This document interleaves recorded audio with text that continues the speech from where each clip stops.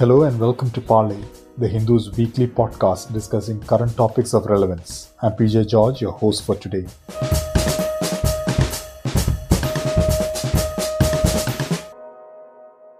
Disinformation or fake news in common parlance is a malady that has been worsened by the infodemic of the social media age. In the last few years, it has been used as an effective weapon to polarize communities and upset democratic processes. It has sown mistrust of traditional media and used the algorithms of new age media to perpetuate itself. Now, as we start off 2021, what is the current state of this malady? Here to discuss these are two people who have studied this phenomenon extensively. I welcome Prateek Sinha, co-founder of the fact-checking site Alt News. Thank you. And Rasmus Kleis Nielsen, director of the Reuters Institute for the Study of Journalism at the University of Oxford. Thanks very much for having us. The modes and means of disinformation have been perpetually evolving. Even in this new wave of the last few years, it has tried out new mediums and have had new perpetrators and beneficiaries. So what is the state of misinformation as we go into this new year? Who are its current perpetrators and beneficiaries? Prateek, if you can take it particularly from the India perspective, it would be great. Go ahead, Prateek. So, from the Indian perspective, actually the state of misinformation in India is not evolving in terms of quality, but it is evolving in terms of quantity. And the realization on part of political parties that misinformation is a great tool to form political narratives. What Alt News started in 2017, and back then we used to debunk a few stories every week, maybe 5-6 stories every week. We were also a small team, but the amount of misinformation was not much. But the nature of misinformation was the same as it is today. What was the nature of misinformation? That primarily old videos and old images which are used to represent something in the present. That is one of the main strategies that is adopted by those who create disinformation. Take a video or image which is 3-4 years old, especially if it has an element of violence, and use that in the present, claiming that this is what represents something which is happening presently, and especially for things which have been highly politicized. In 2020 in India, we saw major civil rights movements like the anti-CA protests, farmer protests. 2019 we saw the elections, and then we saw Delhi riots in 2020, which again had a lot of misinformation. And then we saw the pandemic, which was unfortunately communalized in India, and the Muslim community was targeted as part of that. And in all of these issues, we saw massive spikes of information, but the kind of misinformation which was perpetrated was pretty simple. It is not that difficult to debunk it. It's just the quality and the organized manner in which it is produced. Every single day, multiple false claims using photos, images, and text. So going forward, I don't think this is going to change much. It is this organization is just going to keep increasing because political parties have found out that if you put out organized misinformation, then any political narrative can be controlled. And at the same point in time, even though India has somewhat of a federal structure, the parties which are being targeted are not doing anything about it. They are not introducing any educational reform or anything so that people can be more aware. So what we are going to see going forward is just a lot more misinformation, rudimentary misinformation, but a lot of people consuming this day in and day out and forming their political opinion based on this misinformation. Okay. Thanks, Prateek, for that view. Rasmus, what is your take on it? How are you looking at it in 2021? I think Prateek described very clearly the basic dynamics of disinformation in many countries. It's very visible in India, but we also see similar patterns in the United States and Brazil and a number of other countries. And I think it's important to recognize that while the tactics and forms and particular communities involved in creating and disseminating disinformation evolve over time, I think by now we have a very clear sense of what the basic dynamics are. I think of it as sort of the 4 Ps. You have disinformation that is spread and created in the pursuit of power. It often comes from the political establishment, sometimes from the governing party, sometimes from the opposition, but from actors that are directly involved in the political system. Then you have disinformation that's spread for profit. This is most of it is sort of low-grade clickbait, but of course this is a motive as well, and we see that in some countries, though I think the political nature of much disinformation is probably the most important one. Then you have disinformation that's driven by often profound public disagreement over issues of value and fact. This is sort of bottom-up disinformation where people, for reasons that they think of as in good faith, spread information that others think of as disinformation. We see this around vaccines, we see it around climate change, we see it around communal relations in countries such as India. And the final and 4th P, of course, is that all of this is enabled by platform companies, most importantly the biggest ones. So, of course, Facebook and WhatsApp, the Google-owned YouTube, but also smaller ones like Twitter and others, all enable the creation and spread of disinformation in ways that are that set us apart from where we were before the advent of digital media. And these 4 Ps of power, profit, profound public disagreement, and platforms, I think, will continue to define disinformation in 2021. Then there are some things that are changing. There is a bit of an arms race between those who sort of spread disinformation and then those who try to contain or reduce the reach of it.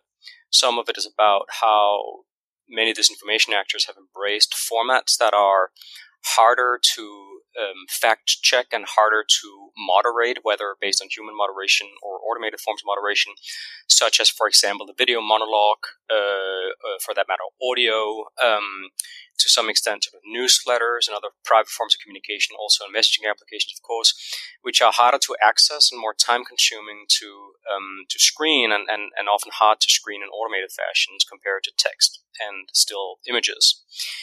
And then I think we're also seeing that, at least for those disinformation actors, that platforms have been, on rare occasions, willing to go after very aggressively and really try to contain, such as we've seen with some of the anti-vax communities and also some particularly pernicious forms of hate speech and political disinformation, that we are seeing the partial migration away from the large consumer-facing platforms to smaller and more specialized platforms, where the disinformation actors often maintain a presence on the larger platforms, but do it in a way that is carefully calibrated to not fall afoul of the content moderation policies of the platform in question.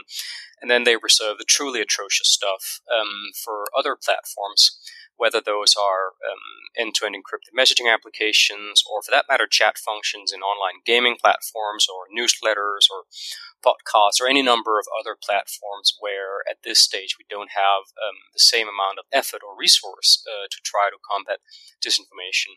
As with their many limitations, some of the bigger platform companies have committed to this issue.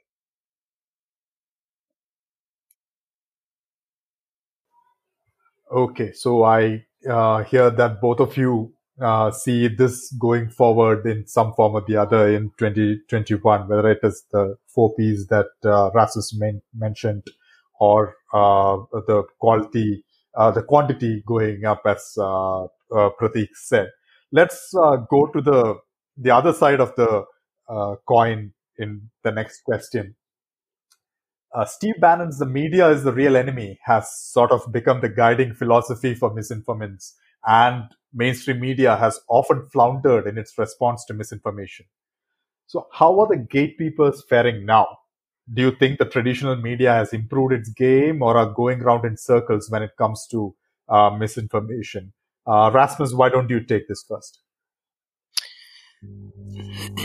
I think it's a complicated one. I mean, I would say that I think there are important examples of progress. I think the fact-checking community that Prateek is such a prominent representative of has really evolved in really impressive and important ways over time.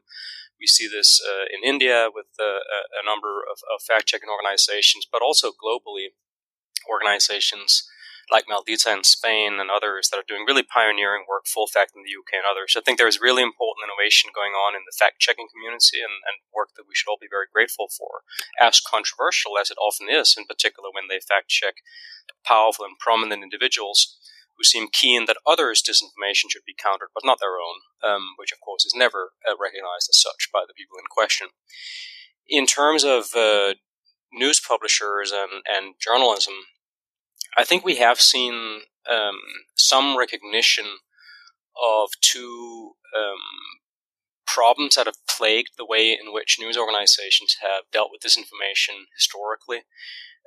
One of them being that a very fundamental driver of disinformation is powerful people who lie and who have weaponized the journalistic convention of quoting powerful people verbatim, even if what they say is untrue, and often using those statements in headlines and the like, and only presenting any fact-checking and debunking much later in an article in parts that many readers never get to.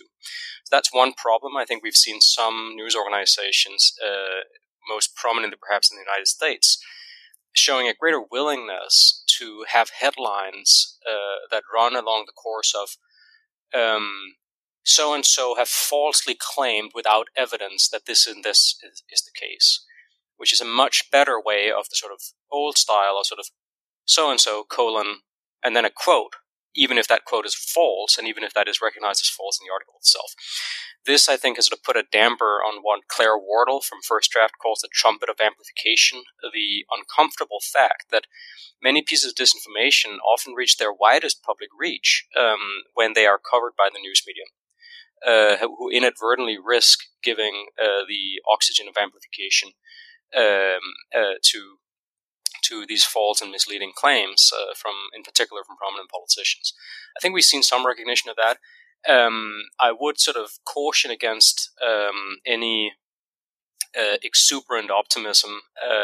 I think we have to recognize that in most of the world, news organizations may be more willing to publicly confront powerful politicians as lying and making false claims when they are about to lose elections or have lost elections than if they are stable and in power. And many news organizations have no appetite at all for this kind of direct confrontation that we've seen some of in the very end of the Trump administration in the United States. But of course, we had almost 4 years before with very little willingness to use terms like false or lies about the claims made by the president, even as they continue to be made with alarming frequency.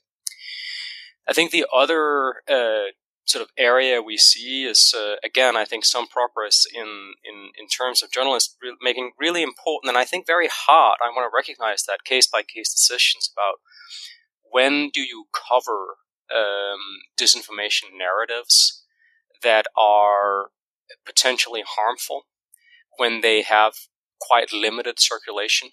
What's the balance between the moment where you cover them because it's important for the rest of the public to know that some people claim this and it's false and harmful, versus the risk that by virtue of covering it, you in fact bring it to people's attention.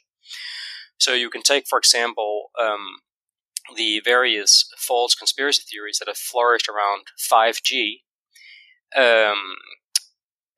Our research has suggested that very, very few people, a tiny minority, 1 or 2% in the UK, put any credence into these theories.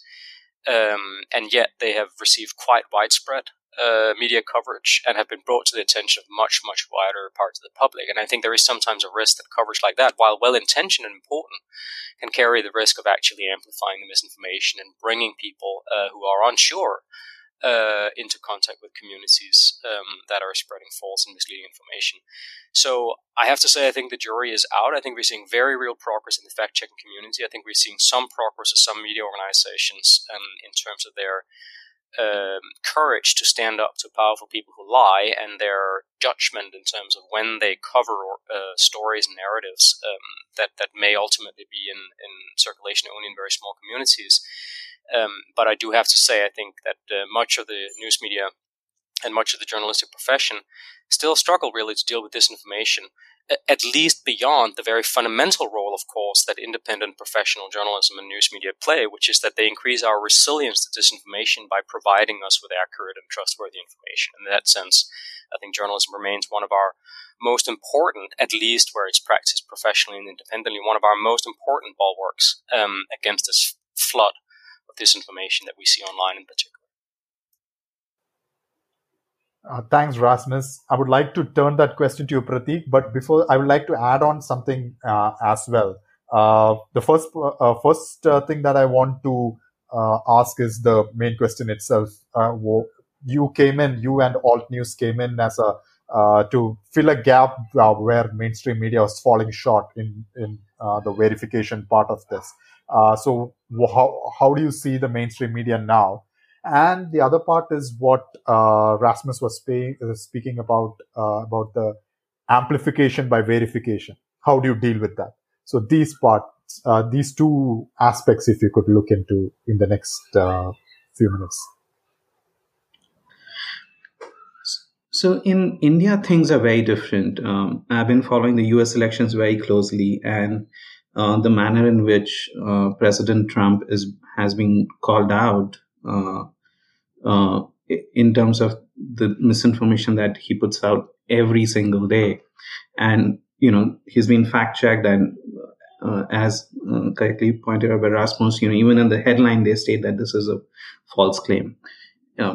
And Washington Post is, I think, running a running post on fact checks, fact-checking Trump. I think New York Times has done a lot of fact-checking. A lot of these news organizations in the US have fact-checked Trump a lot. In India, firstly, there are two kinds of false claims that come directly from politicians, and the other bit is organized misinformation on social media, which need not necessarily come from politicians, but is put out in these enormous network of WhatsApp groups that we have in India.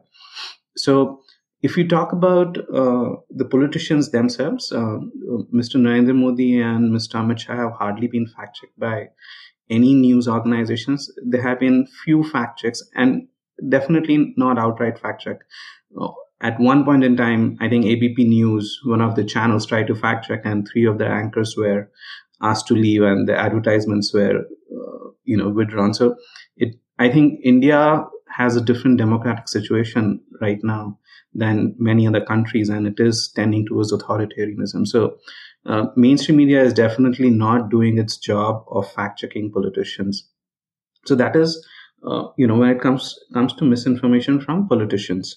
When it comes to misinformation, organized misinformation on social media, again, mainstream media in India has acknowledged the issue of misinformation, but not many news organizations are actually fact-checking. In fact, neither Hindu, for example, nor Indian Express have anything like a fact-check column where they are fact-checking social media claims. Times of India has one, but it is a very partisan one. There's also India Today, etc., who have recognized that there's a need for fact-checking. But again, we recently did an article as to how they don't fact-check the main spokesperson of BJP, nor do they fact-check the IT cell head Amit Malviya. So even if mainstream media is doing some fact-checking, it's mostly just a show. It is not actually looking at the most dangerous claims, political claims that are being put out. And especially in India, the main purpose of misinformation is to target the minorities. And there's very little fact-checking that has been done to actually reduce the harm that, the minorities are being attacked. But India has another problem. It is not only that mainstream media is not fact-checking people, they are actually putting out misinformation. There is so much misinformation that comes out from mainstream media. If not misinformation, these are plugs. They are plugs by the government. Government claims something. Like in the most recent case, it was claimed by government that arsenicum album 30, which is a homeopathic drug, it can act as a prophylactic drug and can can prevent people from having COVID. And so many organizations put out that claim. Then one prominent person, Mr. Baba Ramdev, he claimed that he has found a drug which is a cure, Coronil. And so many mainstream media organizations gave him unlimited bandwidth to put out his claims, not fact checking any of his claims, while none of them were true. And in fact, in UK, they have recently fined certain, I think, outlets for advertising Coronil as a cure for COVID. So not only is the mainstream media not doing its job in India, it is making the job of fact checkers much more difficult. There are very prominent anchors who are already putting out vaccine-related misinformation. Recently, we fact-checked a very prominent anchor who claimed that a certain vaccine in India has been pre-booked by 190 countries, 2 billion doses of that vaccine, while it was a completely false claim. And this anchor has over 7 million followers on Twitter. So fact-checking in India is, I'm sure it is similar in other South Asian countries like Pakistan, Bangladesh, and I'm not trying to compare here, but definitely what I've observed when you compare what's happening in the US and how things are being fact checked and how platforms are being sort of made responsible. Like just yesterday, you had the Georgia runoff election, and the platforms are on their toe. At least there are many activists and journalists who are keeping the platforms on their toe. There's some amount, they're at least being forced to do something. In India, we have states which have electorate sizes which are much larger than Georgia, and the platforms do absolutely nothing because nobody is putting pressure on them. And of course, it is, the ruling party is not going to do anything because it goes in their favor. It goes in favor of BJP if the misinformation and hate speech on these platforms go unchecked. In the US, I have seen multiple times when repeat offenders like Alex Jones of the kind, they get deplatformed, but in India, there's hardly any people who get deplatformed despite them having a constant history of putting out hate speech and misinformation. So in India, it is completely different. I would say that there are only, besides Alt News, I think Boom Live is doing good work, but there's not many people who are actually doing effective work when it comes to fact checking, and there is a huge gap that needs to be filled. I would like to take this a step forward that, over the last 3.5 years, what we have realized is that fact checking in a journalistic format is important, and it raises awareness about the issue. And I think when Alt News came in 2017 and, Alt News and Boom Live became prominent in 2017, we raised this issue that, look, there's so much misinformation. And eventually it was acknowledged that there's so much misinformation. But if we are trying to look at, solutions, then we have to look at educational reforms. And there's literally nothing that is being done in India regarding that. So that is also a very important issue that never gets addressed. George, if I can just supplement what Pratik said, because I think there are some really important points here that are exceptionally clear in India, as Pratik very clearly outlined. But I want to stress that this is one of the areas where I think the rest of the world needs to sort of recognize this and learn from the experience in India and think about what could be done differently. It is clear that established news organizations, mostly inadvertently, but not also always so, are one of the main vectors through which disinformation and misinformation spreads. And we can see this, I think, quite clearly, even in the case of the United States, where there has been much more scrutiny of these issues and much more self-reflection in the journalistic community than perhaps in some other places. If we look at the Washington Post database of fact-checked false claims by President Trump that Pratik mentioned, it's, I think, quite important to recognize that there are more statements there that are sourced from news conferences or interviews the president has given to the media than there are from Twitter. Many more. And it's clear that platforms, as I said at the outset, are absolutely a key and integral part of the disinformation problems that we face and have a lot of responsibility. And as Pratik said, I think responsibilities, we can safely say that they are not shouldering to the same extent in many poor countries as they are in rich countries, where they have more at stake financially and where they are often under more political pressure to up their game in this stage. But it is clear that news media also have inadvertently and sometimes less so been part of these problems. And I think it also points, if you will, to one of the sort of challenges that I think we'll have to think about as we move forward, which is that, fact checkers have limited resources, and they need to make choices about where they feel those resources can make the biggest difference. And I'm not criticizing the way in which those decisions have been made. I think fact checkers are doing really important and valuable work. But I will note that in most countries that I know of, fact checkers do not fact check news media. And I think that's quite an interesting and perhaps problematic omission. I think in the US, PolitiFact has done about 1,000 fact checks of President Trump. They've done 2 of Fox News. It doesn't strike me that there has only been 2 things worth checking on Fox News in the last decade or so, from a fact checking point of view. And I think there is a question about whether some increased sort of professional self scrutiny might be an important part of how we move forward in terms of dealing specifically with the role that some journalists and some news media some of the time play in spreading and amplifying disinformation. Yeah, and I would like to add that in India especially, again, most of the fact checkers don't fact check news media for various reasons, but at least a couple of us, like Alt News and Boom Live, we have fact checked.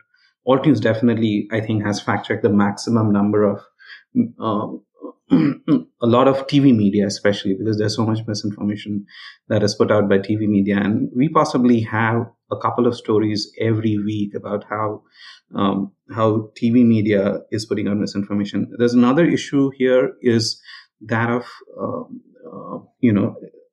organizations equivalent of Reuters in India, the news agencies. And when news agencies put out misinformation in India, it is repeated across multiple platforms and they are auto-published across multiple platforms. So that is also has become a vector of misinformation. The ANI, IANS, PTI have put out stories which are auto-published without any fact-checking. And I do understand that people can get, organizations can get things wrong, but just because a news agency has put out a story does not mean that it has to be auto-published across all media platforms. And that has also become a major vector of misinformation in the past couple of years. Thanks, Pratik, Rasmus. In this answer itself, I think we dealt with what I wanted to get into next, that is the platforms. So platforms such as Facebook, Google, and Twitter and YouTube have amplified misinformation with the algorithms that prioritize engagement and revenue. They have, of course, spoken much about their action plans for dealing with misinformation, and they have done some of it. Twitter and some of the platforms have been proactive in pointing out misinformation. But to a great extent, they still end up acting in their own self-interest. Do you see 2021 being any different on this front?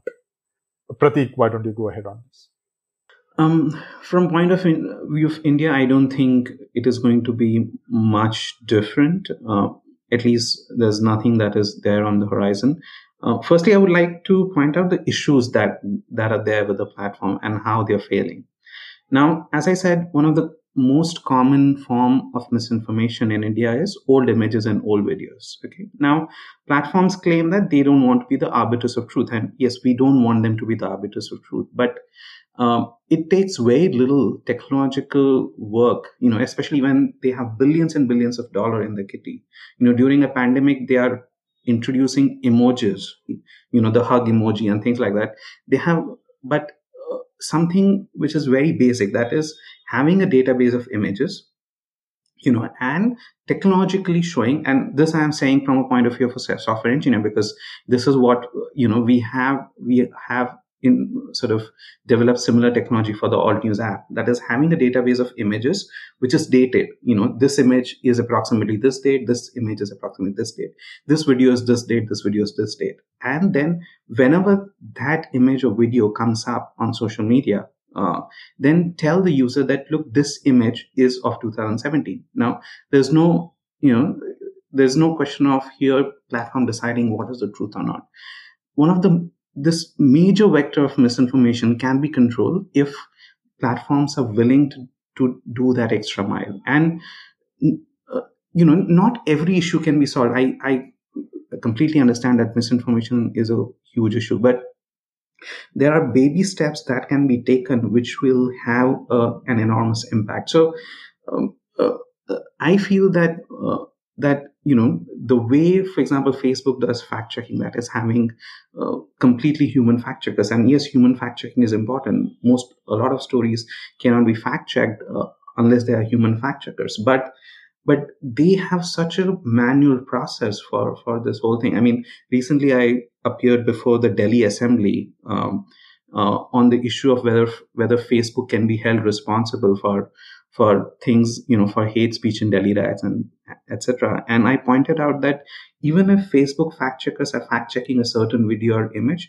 they go and label, a few posts. A large majority of posts go unlabeled because it is a completely manual process. It's a completely human-oriented process. And even if they are using some technology, minimal amount of technology, they're not doing it effectively. So from a technological point of view, there's so much more that can be done by these social media platforms that they are not doing and they're not willing to do. To the point that I have, when I've had audience in some of these platforms, I've suggested that, bring us in. We are the people who, we are the people who are bridging journalism and technology. In Alt News, both the founders are from a technological background, and there are so many other people who are bridging technology and journalism and have certain ideas as to how to deal with these issues. But all our requests of involving us in the product design has gone to deaf ears. So firstly, the problem is that a lot that can be solved with the billions of dollars from a technological standpoint, that is not being solved. And I don't see any of that changing in 2021. Secondly, a lot of their decisions are not well thought of. They are constantly reacting to situation. There does not seem to be any plan. For example, Twitter bringing this thing where you have to click twice to retweet, or Facebook continuously changing their policies as the US elections were going on. Everybody could expect, knew what was going to happen, and yet none of these organizations or platforms had a coherent policy when it comes to misinformation. The other thing that I think Rasmus did point out briefly, and the problem that is going to happen going forward, is monetization of videos, with more and more people putting out, having YouTube channels and Facebook videos and making money out of it. They are creating these videos which are 10 minutes, 20 minutes, sometimes 30 minutes long.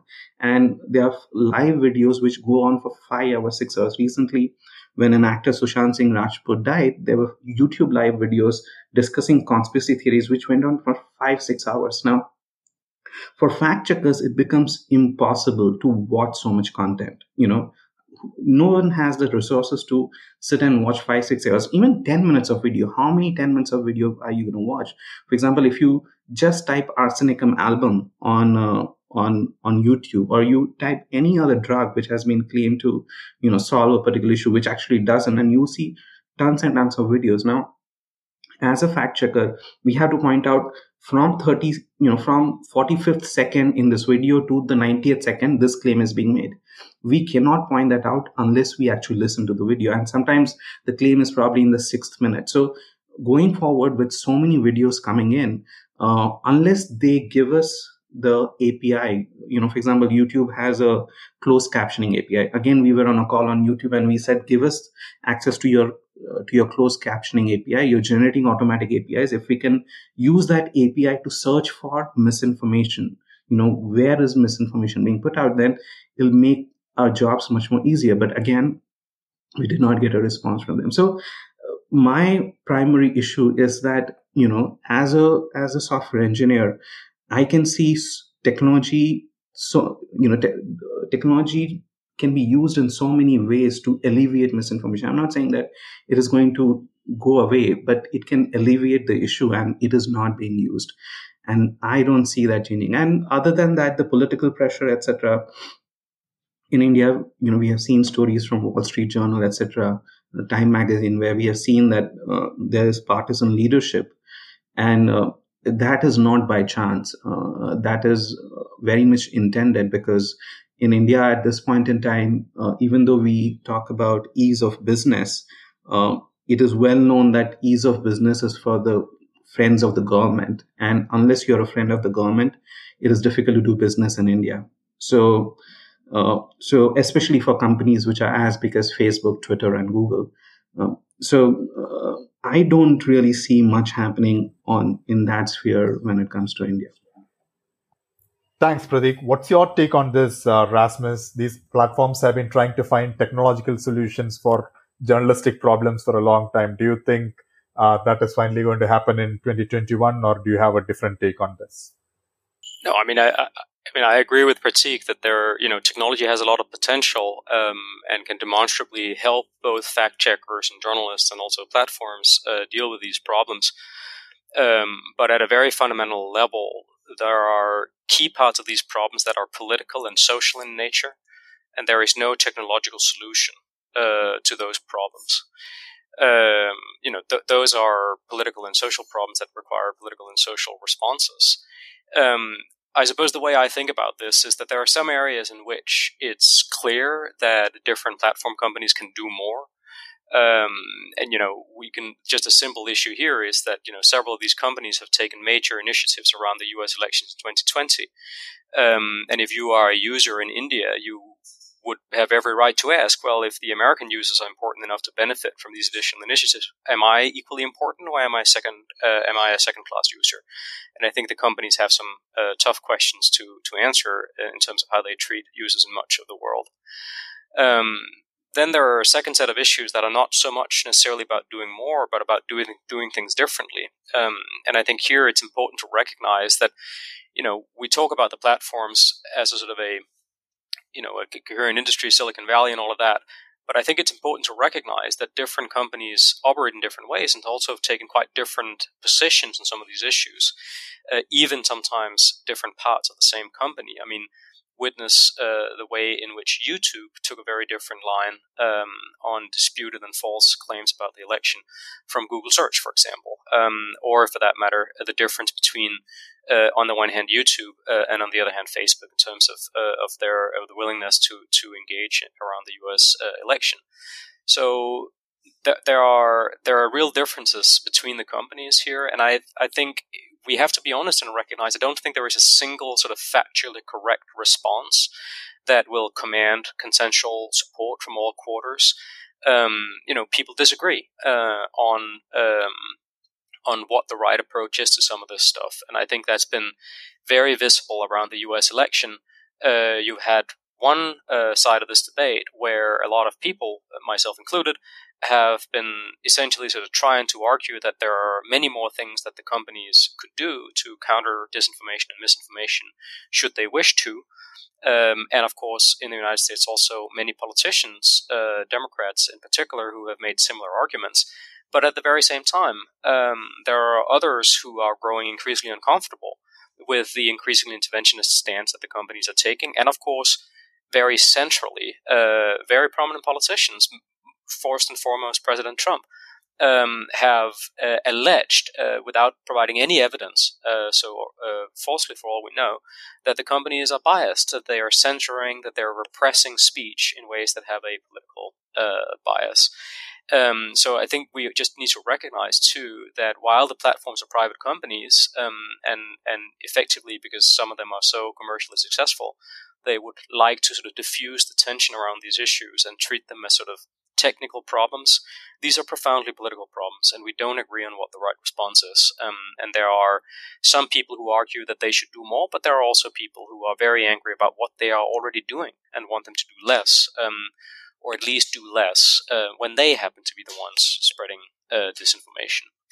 And then finally, I wanted to just also note again that I think it's important and right that we discuss what the largest and most prominent consumer-facing platform companies, Facebook and Google, most prominently, and also, Twitter, what they do in this space. But I do think it's also important that we think about the role of other platform companies. I think it's quite interesting to think that Amazon, which is such a central player in many parts of the world around book distribution, for example, and self-publishing, and also increasingly audio, has been largely absent from these discussions, and that there is, I think, often not a lot of sort of interest in whether some of the smaller platforms, whether they are Snapchat and TikTok and the like, or others like Reddit and the like, how they are dealing with these issues.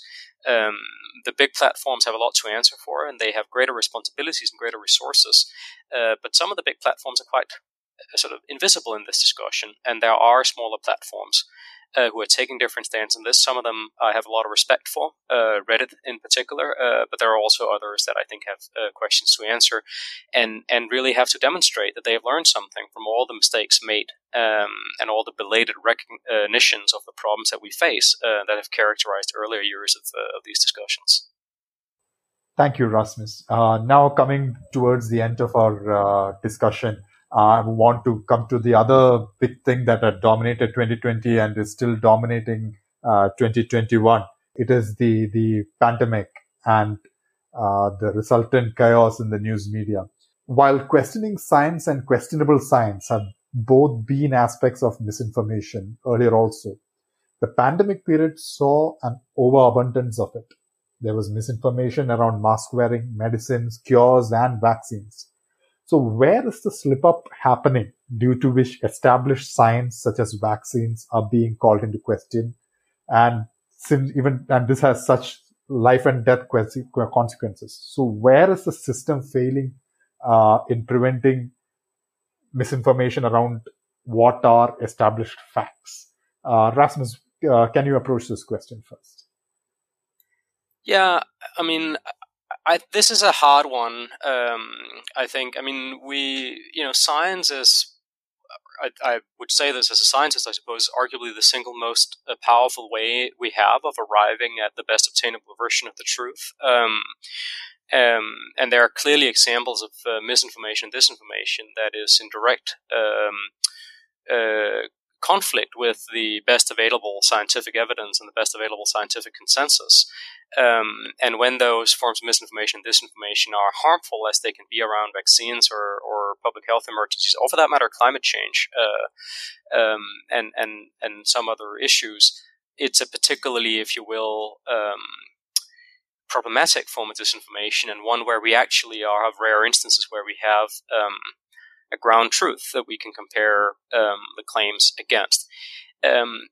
I think we need to recognize, though, even people like myself who are, very proud of what science as an enterprise can accomplish, that in particular in a rapidly developing situation, research science, by its very nature, deals with uncertainty rather than certainty, and often is characterized by at least as much controversy as consensus.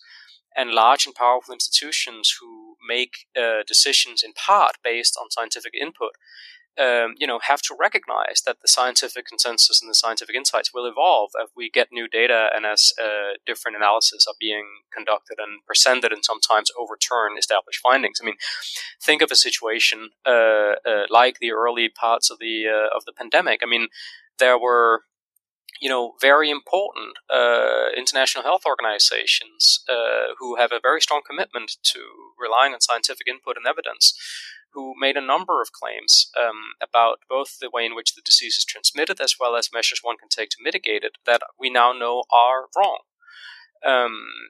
I don't think we should blame them for that. It's not obvious that they always could have known better at the time they made the claims, but I do think we need to recognize that there are some areas in which there is a clear scientific consensus and an established ground truth, but there are other areas in which this is less clear. And while, again, as a scientist, I would say this, I think science is very powerful, and I think science can, help us in many of addressing many of the problems that we face as societies. I don't think that science provides a panacea that will provide sort of a agreed upon consensus truth that we can use to dispel disinformation problems. Thanks, Rasmus. Prateek, what is your take on this? From the Indian perspective, I'll give a two-part answer. One is, how journalism deals with science. Because of all the cost cutting around journalism, there's hardly any science editors in any of the news organizations. I know Hindu has one, but most of the news organizations don't have a science team. There is no one who's trained to cover science who actually covers science in most of the news organizations in India. So that is, the first gatekeeper in India itself fails because news organizations treat science, as press releases. Anybody puts out a press release, they dutifully put out that press release without actually examining the facts. So that is problem number one. That is the main gatekeepers of information in India, who are giving information to people. They themselves don't have people who are specialized in science to deal with it. There are hardly any people in any of the major news organizations who probably have a PhD in India in science. I know, again, Hindu has one. So that is problem number one in India. Problem number two is that none of us were actually, none of us expected a pandemic, and we were not ready for a pandemic. It is not just about, the logistics, the health facilities, but also this information overflow. We were just not ready for a fact that, during the time of a pandemic, we will have science that is constantly changing. For example, the mask protocol. WHO was giving different mask protocols as time went by. And even now, recently, we debunked a video where people were circulating a mask protocol, which was an old mask protocol and not a recent mask protocol. Now, none of us, people at large were not ready that in a pandemic, there is going to be changing decisions when it comes to science, and, protocols are going to change, etc., etc. And none of this was expected, and people were just not ready for it. So what happened was that a lot of people started, again, stating things in mainstream media in India, which was not entirely accurate. The other thing that happened, especially in India, is the alternative science, the alt-med, homeopathy and Ayurveda. They thought of this as a very good chance to sort of gain prominence, and the number of claims that have put out claiming to be, if you go to if you go to Amazon and look for COVID cures, or if you just Google for COVID cures Ayurveda, you'll see so many of these drugs which are claiming that they will give you immunity against COVID. And again, so many people are buying these drugs, but there is, again, no fact checking. There is nobody who's questioning these people. So in India, we have a much bigger problem that journalism, the journalism industry as a whole is not equipped to deal with science. In Alt News, we have Dr. Sumaya Sheikh, who's a neuroscientist based in Sweden, and she's been debunking some of these more difficult claims. For example, day before yesterday, she put out an entire thread on Bharat Biotech, and it's the claims that Bharat Biotech is making, and how PIB press release itself had misinformation. Now more and more people need to be doing that, and that is not happening in India. So unfortunately, like everything else, we are facing a much bigger problem, not just because we have what the rest of the world has, but the problem is bigger because the journalism industry in India is not equipped for these things. Thanks, Prateek. I think on that note, we will have to come to a conclusion. I think both of you have left our listeners as well as our readers with much to think about on misinformation in 2021. Thank you, Rasmus. Thank you, Prateek, for joining us. It was a great experience and a great discussion. Thanks very much for having us. Thank you.